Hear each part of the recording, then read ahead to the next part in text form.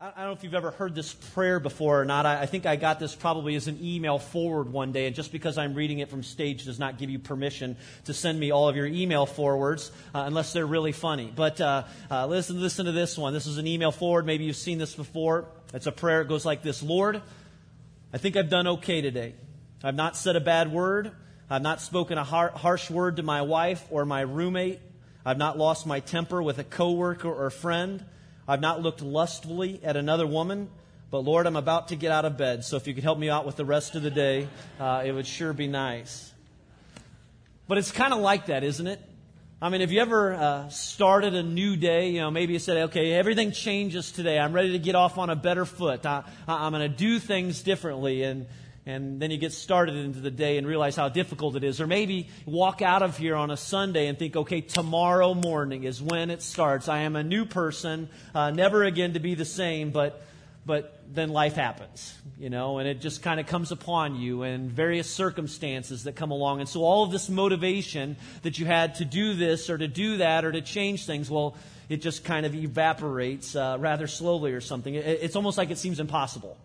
And you feel powerless to the point that, you know, you want to do this or you want to do that, but you can't seem to get on track. And so, you know, maybe you start your day or your week and you think, okay, I'm going to have a different attitude today, but then your attitude changes and it becomes the wrong attitude. Or you think to yourself, I'm not going to gossip. I'm going to keep my thoughts to myself, but then you kind of get dragged into the conversation. Or you say, okay, I'm going to practice some self-control here. I'm going to avoid certain websites. And then what do you know? You know, I mean, you ever wonder why you even try? I mean, why even give the effort? Why even say, hey, I'm going to make this change in my life? I mean, why do we make these adjustments or try and make these adjustments? Because then the frustration just sets in and that kind of weighs you down. Or, you know, you start to suffer through some of the consequences. They take on this different toll in your life based on the decisions you make. I mean, can we just all agree that it's tough to live in this world and not of this world, as the Scriptures say? It can be really challenging to follow Jesus. It can be really difficult to leave a former way of life and say, I'm going to be a new person. You know, I'm going to make all of these changes. Well, we're continuing in our Romans 8 series today. As we discovered last week, the Apostle Paul is the writer of this particular letter. He's writing to a group of people in this particular church in Rome, but people just like you and me. And these words, they stand for us today. And if you missed last week, I'd encourage you to get a CD from the Info Hub or go to our website and listen to our podcast so that you can follow along with us in this series. This is week 2. Again, last week we discovered, as a bit of review, that Romans 8 is good news. I mean, Romans 8 is really good news. Now, you've got to read 1 through 7 to really, truly appreciate the good news of Romans chapter 8. But Romans 8 is a message of freedom. It's a message that forgiveness is available for those who put their trust in Jesus. That if you know Him as your Lord and Savior, the good news is that you're no longer a slave to sin. We've been freed from sin. We are no longer condemned, as Romans 8:1 proclaims. We've been freed in Jesus. You are forgiven through Jesus Christ. And the key word that we looked at last week was the word freed. And if you're taking notes with us this week, the key word for this week is the word empowered. It's the word empowered. Now let's go to the text. If you want to follow along with us in your own Bibles, we're going to skip over a few verses. We're going to start in Romans chapter 8, beginning in verse 9. Romans chapter 8, beginning in verse 9, and we've got the verses for you on the screen too. Paul starts off this way. He says, but you, and I just think it's real important to stop there and note that in the previous verses, and I'd recommend you check these out for yourself, but in the previous verses, he's reminding us again of what it means to be a slave to sin, that it's a former way of life, that you're living under condemnation when you are a slave to sin outside of Jesus Christ. But remember, he's talking to Christians now. He's talking to many people, like many of you, sitting here today, but you. I mean, there's a clear distinction in who he's talking to. He says, but you are not controlled by your sinful nature. You are controlled by the Spirit if you have the Spirit of God living in you. And he just kind of adds here, and remember that those who do not have the Spirit of Christ living in them do not belong to Him at all. Verse 10, and Christ lives within you. Remember, He's with us, just like the song says. So even though your body will die because of sin, the Spirit gives life. Will give you life because you have been made right with God. Remember, we can find our way back to God because of Jesus Christ. He makes us right with God. Now, verse 11, the Spirit of God who raised Jesus from the dead lives in you, And now this is a good verse. We're going to talk about this one in a few minutes. Just as God raised Jesus Christ from the dead, He will give life to your mortal bodies by the same Spirit living within you. Therefore, dear brothers and sisters, you have no obligation. If you know Jesus Christ as your Savior, we have no obligation to go back to the way we used to live, to do what your sinful nature urges you to do. For if you live by its dictates, you will die. But if through the power of the Spirit you put to death the deeds of your sinful nature, then you will live. All right, and so this is the good news. Paul continues in this writing, reminding us that as Christians, you and I are no longer controlled by the sinful nature. That if Jesus is your Savior, you no longer live condemned, but you are freed. We are freed through Christ Jesus. We have been set free from the reign that sin once had over us. So now what? What do we do with that? When we know that truth and we embrace that truth, how does that change things for us? What's God planned for your life and mine? If you're taking notes, write this down. God wants to empower you to become more like Jesus. That's His great plan and His great purpose for your life, to change you to become more and more like Jesus every day in all that you do. His plan for your life is all about you becoming more like His Son, and that's why He sent His Spirit. That's why He sent His Spirit to live in you. If Jesus Christ is yours, then you can have the confidence of knowing that the Spirit is in you, and that Spirit is full of power, and that Spirit is working, and He is ready in you to help you become more and more like His Son. The Spirit is there to give you the power to live for God and to give you the power to overcome sin and temptation in your life. The Holy Spirit is there to control your mind and to control your actions. And this Spirit, this power is available to everyone who knows Jesus Christ as Lord. Now, unfortunately, I think so many of us, even as followers of Jesus Christ, we lose focus. We lose sight of this truth all the time in our living. And we go about trying to do it all to accomplish on our own, and we overlook this truth that God is living inside of us. We live unaware. We rely on ourselves, and even in our best intentions, we're like, well, here's what I'm going to do. I'm going to try harder, and I've heard this today, so I'm walking out, and tomorrow everything changes. I'm going to change this way in my life. I'm going to do it. I'm going to really dig deep, and I'm going to do it this time. But you can't do it on your own. And I can't do it on my own. We're incapable of growing outside of the work and the Spirit of God that is in us, because we don't have the strength to do it on our own. And that's why God sent His Son. That's why God sent His Spirit to live inside of us. Now, there's a good chance when we come to a topic like this, and even with some of the words that I use, that it might raise some questions for you. And if this is a first time to church, or you haven't been many times, or the first time back in a long time, there might be some foreign language of sorts here. But at the same time, it doesn't matter how long you've been around the church. We can all kind of lose track, lose sight, lose focus once in a while of some of these truths in Scripture. So as we think about the Holy Spirit today, what I've tried to do is to just try and capture a few of the questions that I think I'd ask if I were in your seat, or questions that I think you might be asking as you sit here today. Some questions of, what does it mean to live in the Spirit? What does it mean to have the Spirit of God in me? What does it mean to be empowered by the Spirit? So as a way of kind of being a guide for us, I want to ask a few questions together in our time here this morning. And so if you're taking notes and you can follow along, the first question is this: who in the world is the Spirit? Who is the Spirit? Well, Romans 8, verse 9 again, Paul writes, "But you are not controlled by your sinful nature. You are controlled by the Spirit, if you have the Spirit of God living in you." So write this down in your notes. The Holy Spirit is God. That is the clear, simplest definition that I can give for you of the Spirit of God, is that the Holy Spirit is God. He is fully God, the third member of the Trinity. He is not an it. Jesus often referred to the Holy Spirit as a him.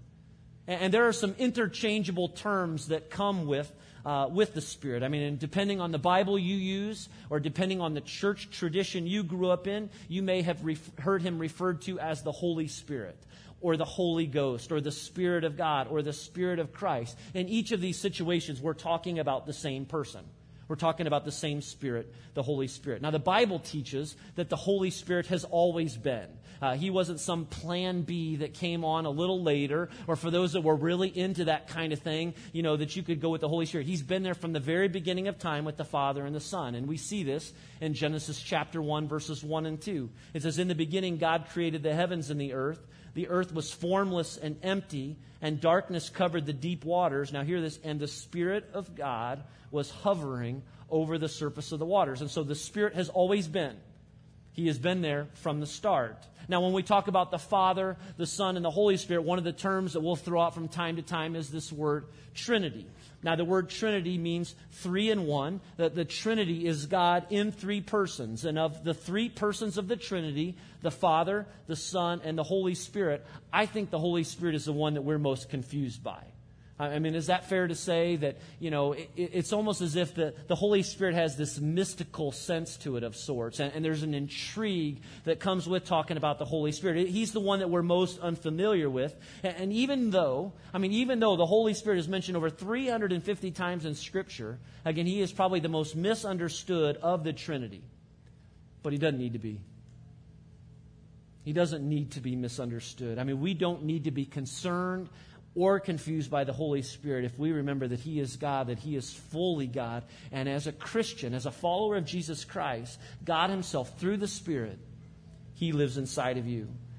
If you're looking for a little extra this week, a little extra homework, John 14, 15, and 16. Maybe you can spend some time reading these on your own as they offer some great understanding on the person and the work of the Holy Spirit. And so read through these chapters for yourself. We'll look through some of them as we go here today. But who's the Holy Spirit? Well, to answer our question there, the Holy Spirit is God. He is fully God and no less. The second question is, why do I need the Spirit? This talk of needing the Spirit in me. Why do I need the Spirit? Well, in John chapter 16, verse 7, look at these words of Jesus. He says, "But I tell you the truth, it is to your advantage that I go away. For if I do not go away, the Helper will not come to you. But if I go, I will send Him to you." If you think about it in sports terms, there's nothing greater than a home field advantage, right? I mean, if you're a Colts fan, we know that for many years now, Lucas Oil Stadium has been great home field advantage. I'm not sure how that's going to hold up against the Steelers tonight, though, all right?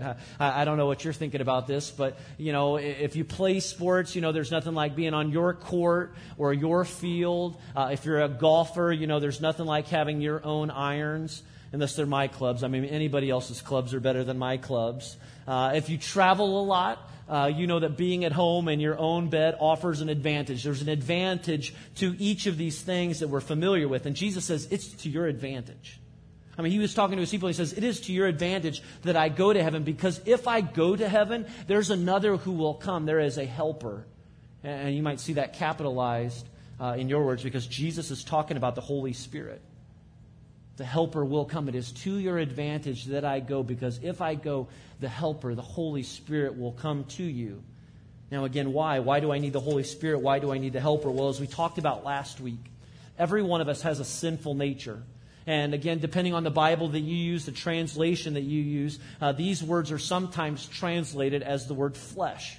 That we have this sinful nature, we have this flesh, that it is our sinful nature that is to blame for the condition that we find ourselves in. It's our sinful nature that continually tempts us to violate God's law.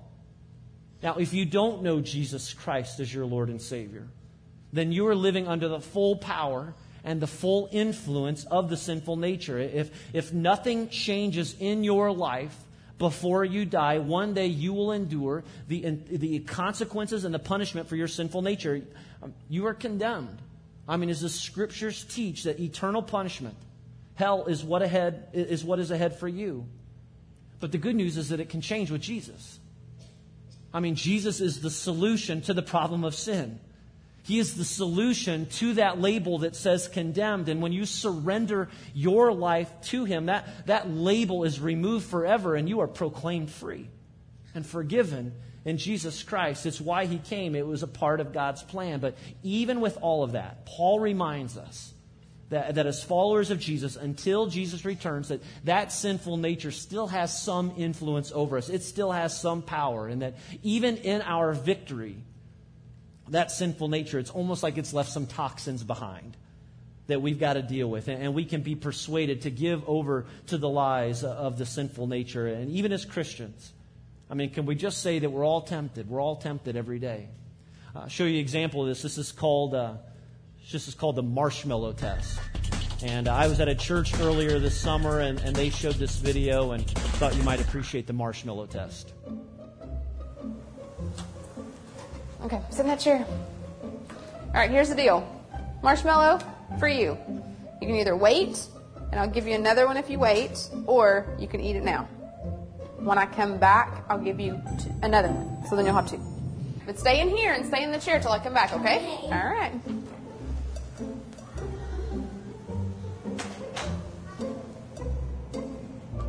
This is great. Watch these kids.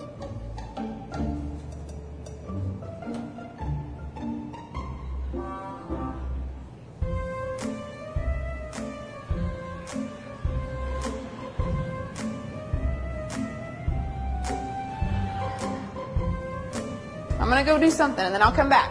It smells yummy. It smells really good. I mean, clearly they know the rules. If we wait, we get two later. But again, it's that temptation.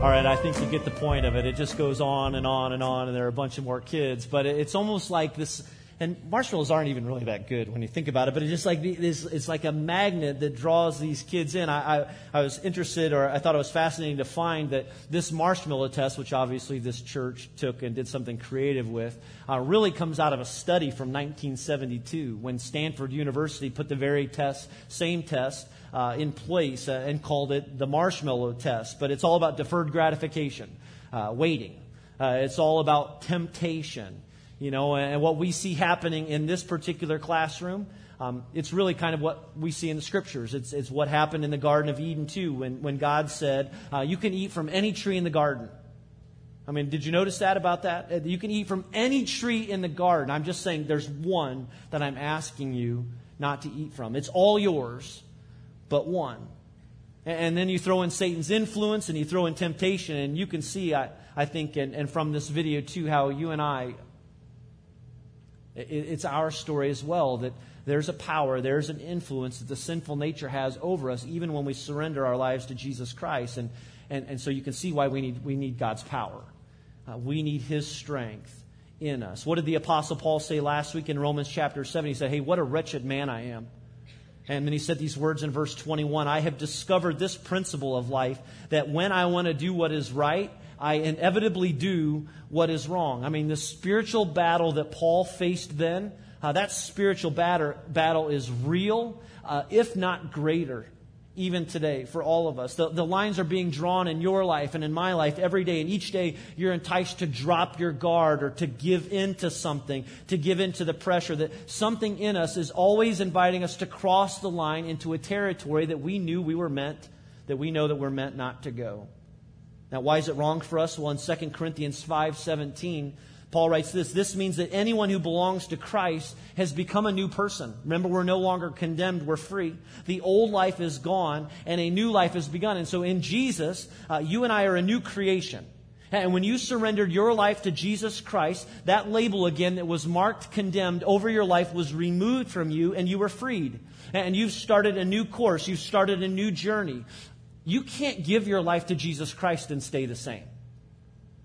And some of you are really held up in that right now, and you've got to get beyond that. And you need to rely and lean on God's strength and His power to do that, because you can't give your life to Jesus and stay the same. Again, because He wants to keep changing us. God has new plans for you. What are those new plans? Colossians 3:9 and 10. Don't lie to each other, for you have stripped off your sinful nature and all its wicked deeds. Now verse 10, put on your new nature. The writer says, and be renewed as you learn to know your Creator and what? And become like Him. There it is again. God wants to empower you and I to become more and more like Jesus. I mean, that's His plan for your life, to become more like Him. Now, can you do that on your own? Can I do that on my own? No. You may think that you have a lot of willpower that you are strong, but outside of Christ, outside of the work of the Spirit, we don't have the ability to do this on our own. And that's why God sent the Spirit, and that's why you need Him. And that's why we're called to throw off the sinful nature, to set aside those wicked deeds, and to be renewed. Now, what's our motivation to do something like that? Well, I'll tell you, and we should just acknowledge that fear can be a motivator, right? And I think we're all guilty of looking to God once in a while and say, okay, God's like an angry cop, or He's like a really tough principal or something, and so I need to get my act together. And fear as a motivator, that you can do that for a little while. But do you know what I think the greatest motivation is? I think the greatest motivation is His love. It's when you and I truly understand and embrace the truth of His love, and that you possess at the very same time a desire to live obediently, to live for Him, that it's His love that points us in the right direction in our living. It's kind of like this. When I got married to my wife, at our ceremony, there are some rules that I said that I would live by. Now, after we got married, I discovered that there were more rules that we just didn't talk about on that particular wedding day, but you learn them. Things like, doing the dishes and cleaning up the closet. And so I said I'll be faithful to my wife. I'll provide for her. I'll be with her forever. But again, you learn about the dishes, and you learn about picking up after yourself and cleaning up your closet and things like that. I actually have to say what I'm thinking, even though I try and fight that one as much as possible. Now, if I saw all of these as rules and commands and requirements to being a husband or to being in a marriage, I'll tell you, I wouldn't be in a very life-giving relationship. I wouldn't enjoy my marriage. I wouldn't appreciate what I have. And, because I'm just looking at a list of rules and thinking, okay, I got to work really hard because that's what I'm supposed to do. But because I love her, and because she loves me, and because of the joy that we experience in our marriage together, I know that I can do the dishes, and I can put down the toilet seat and other extravagant acts of service, that come up, because it's not a big deal, and I can find joy in them. Why? Because it's about the relationship. I can serve my wife not out of fear and guilt. Sometimes it's out of fear and guilt, but, I can serve her because I love her. I can serve her because I'm thankful for her. It's the love that is in the middle of our relationship that brings us together. And it's the love thing that best motivates me to serve God and to live for Him. I want you to hear this. God loves you. And maybe you need to hear that today. And He is not angry with you. And He has been pursuing you, and He wants nothing more than to have a relationship with you. And I believe that we best serve God and we best live for Him and avoid and eliminate sin in our life when we allow His love to be our motivation. But I'll tell you this, it takes more than love. It takes more than acknowledging that love to live for Him. It takes the Holy Spirit. It takes the Spirit of God working in you that it can empower you to live your life for Him. Now, why do you need the Spirit of God in you? Again, if you're taking notes, write this down. Because you and I, we're weak on our own. We can't do it on our own. What does it take to live for God? Why do we need the Spirit of God in us? Because we are weak in our own, that we're not capable of living for God on our own. And that's why the Spirit of God was sent as a helper. That He is God with us, that He is God in us as a helper, and He will be in you. And when He's in you, He could never be more closer than that great truth. The third question is, do I have the Spirit in me? Now, this is an important question. Is the Holy Spirit in you? Therefore, can the Holy Spirit empower you to live this life? Here's the answer. If Jesus Christ is your Savior, the Spirit of God is in you. God is with you. If you've put your trust in Him for today and for all eternity, the answer to that question is yes. But don't just take my word for it. Let's look at the Scripture.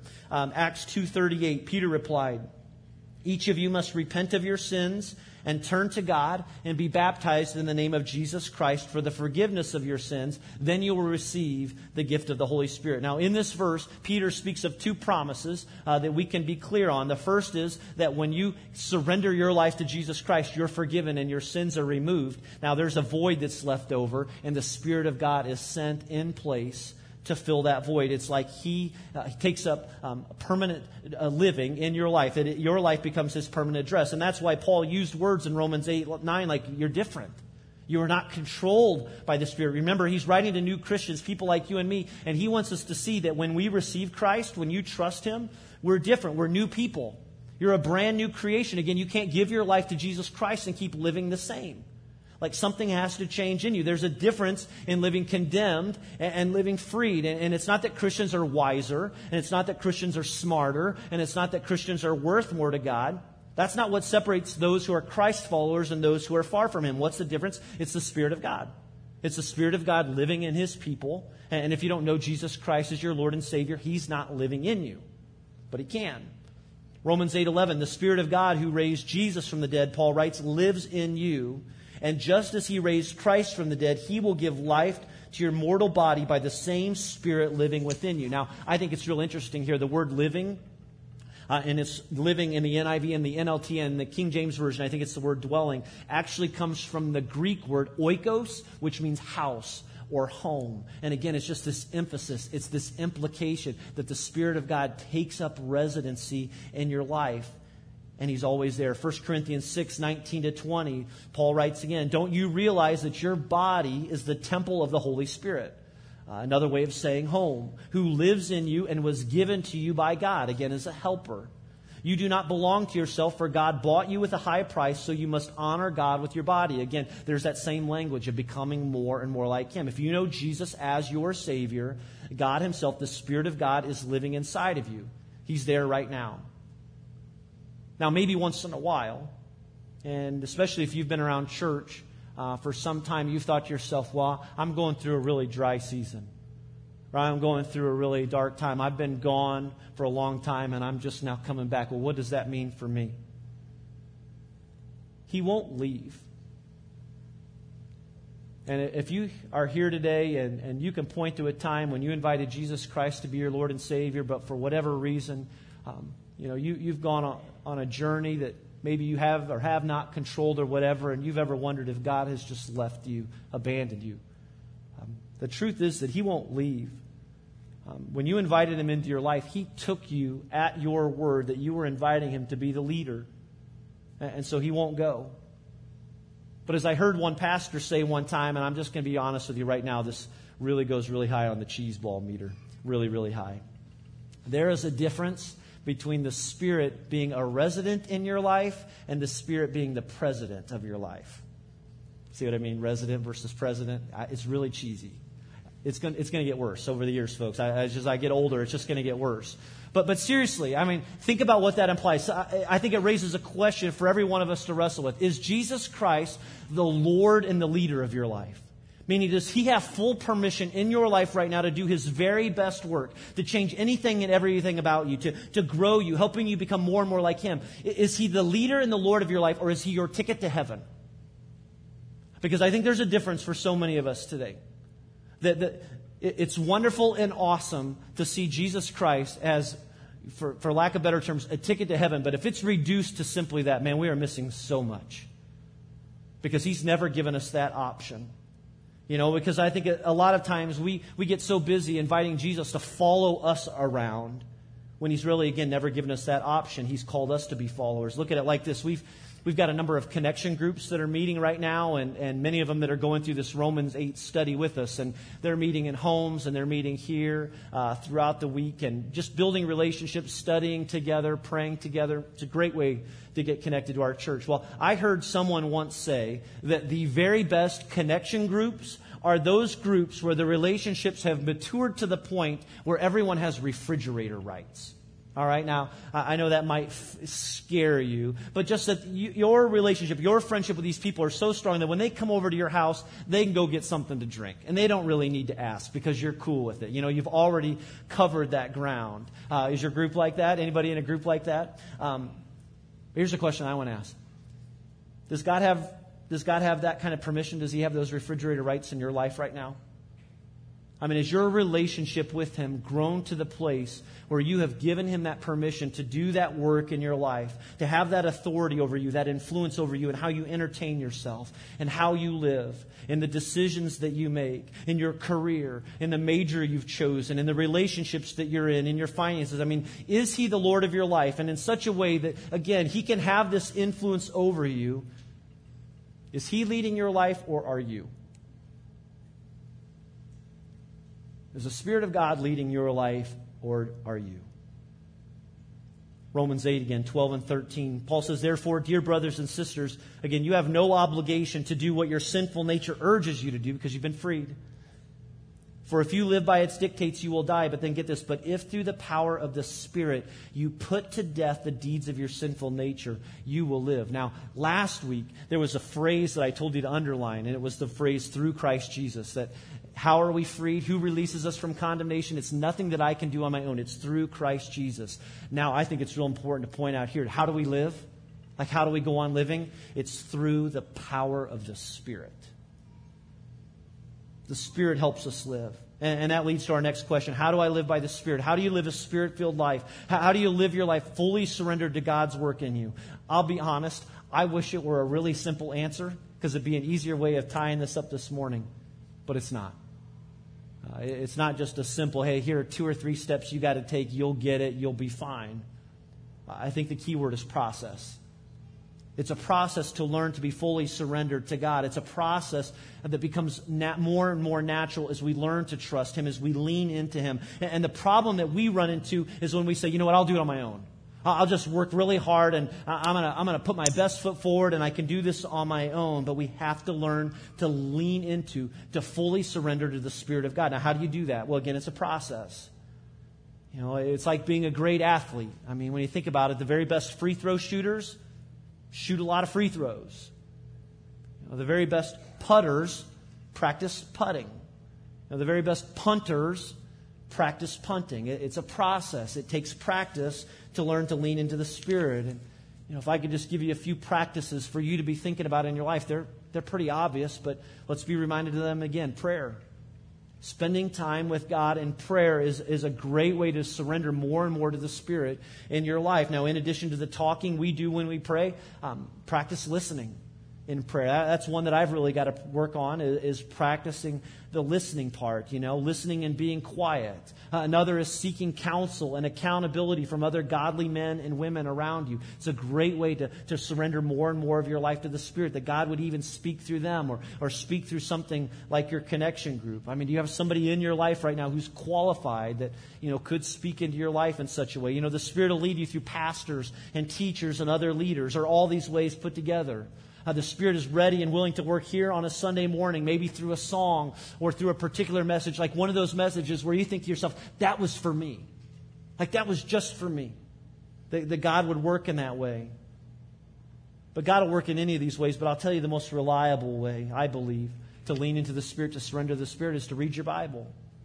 I mean, I believe this is the most reliable way to hear from God, is to read the very words of God. That it's not just an ancient book, but these words are useful for teaching and rebuking and correcting and training in righteousness. In John 14:25-26, it says, I'm telling you these things now, Jesus says this, while I'm still with you. But when the Father sends the Advocate as my representative, that's the Holy Spirit, He will teach you everything and will remind you of everything I have told you. So again, these are practices, and practices mean you practice them. You know, buying a treadmill won't guarantee you get fit unless you get on it regularly. You know, unless you work out on that thing. And so we've got to practice these things. And by practicing them, we're saying, hey, God, I need you. I need more of you. I am recognizing that you're with me. I'm giving you permission to work in my life. I'm going to invite our host team to come forward right now. We're going to take communion together, and our band's going to come out on stage. And if you know Jesus Christ as your Lord and Savior, we invite you to take communion with us today.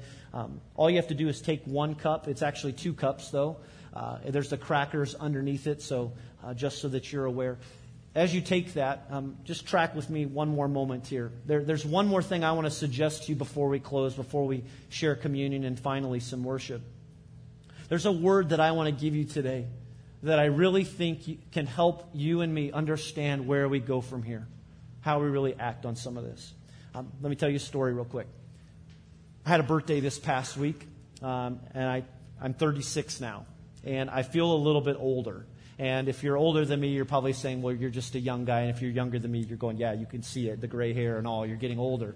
But I was playing softball the other night, and as a guy who's getting a little bit older, I'm realizing that my body doesn't always mend like it used to, but I'm still determined to be pretty active. And so we were putting the smack down on this team the other night in softball, and it was a lot of fun. And I'm typically just kind of a line drive, base hit kind of a guy, but I got up in the second game, and I said, I'm going to give a full swing. And so I had a nice line drive, but the left fielder caught it, and so then, we batted around again. It was my turn, so I get up again. I'm going to try it again. I hit it, and man, as soon as I hit it, I knew, okay, I got behind that a little bit. And sure enough, that line drive went over the left fielder's head. And so I rounded first, I rounded second, I rounded third. And just for the record, I could have scored. I know that I could have beat the play home. But it was almost like when I rounded third and sort of looked over on my back shoulder that there was this voice that sort of said, Paul, you're not 35 anymore. All right. You are now a 36-year-old man. Be smart. Again, it's like I'm becoming more and more aware of some of my limitations. That's a long way of just telling you this. I think the key word for us this morning is aware. It's an awareness. And I want to challenge you as you walk out of here today to live aware of the fact that the Spirit of God, God Himself is with you, that He is inside of you, and that nothing can stand in your way because of that. That if you know Jesus Christ as your Savior, He lives in you, that He chose you, that He has picked your body as His holy temple to live inside of. And He is ready to do His greatest work. That, you and I are at an incredible disadvantage when we overlook the presence of the power of the Spirit of God in our lives. And as Romans 8:11 says, the same Spirit of God that raised Jesus Christ from the dead, He lives in me. The same Spirit. And you don't know how incredibly encouraging that can be for me as a leader and as a pastor at times, to remember and to be reminded that the same Spirit of God that raised Jesus from the dead, He's working in me. And maybe that's an encouragement for you this morning in your marriage. Because if you've ever wondered if your marriage could heal or get back to another place, the same Spirit of God that raised Jesus Christ from the dead, He's inside of you. And He can do that work in you too. Or if you've been concerned about your future, maybe finding a job or your major or what you're going to do when you're graduated or even pay for college, the same Spirit that raised Jesus Christ from the dead, He is in you. Hey, if you're struggling with trusting God, whether it be for some greater work in your life or financially, again, the same God, the same Spirit that raised Jesus from the dead, He is in you. If you're single and you're wondering how in the world you're going to get through another season of holidays alone once again, the same Spirit that raised Jesus from the dead, He is at work in you. If sin has a hold in your life and you want to overcome it, again, the same Spirit. And even for our church, as we pray about reaching more, as we pray about expanding our mission right here in Hamilton County, even beyond this place, the same Spirit that raised Jesus Christ from the dead, He is in you and He is in me and He is leading this church. And He's good. Live aware of the Spirit of God in you. Let's pray. God, we thank You for these great reminders from Scripture today, that You are there, that You are with us, and that if we know You as Lord and Savior, You never leave. And God, I pray that that might be just what someone needs to hear today. That the same Spirit that raised Jesus from the dead, You can do a great work in our life. In Jesus' name we pray. Amen.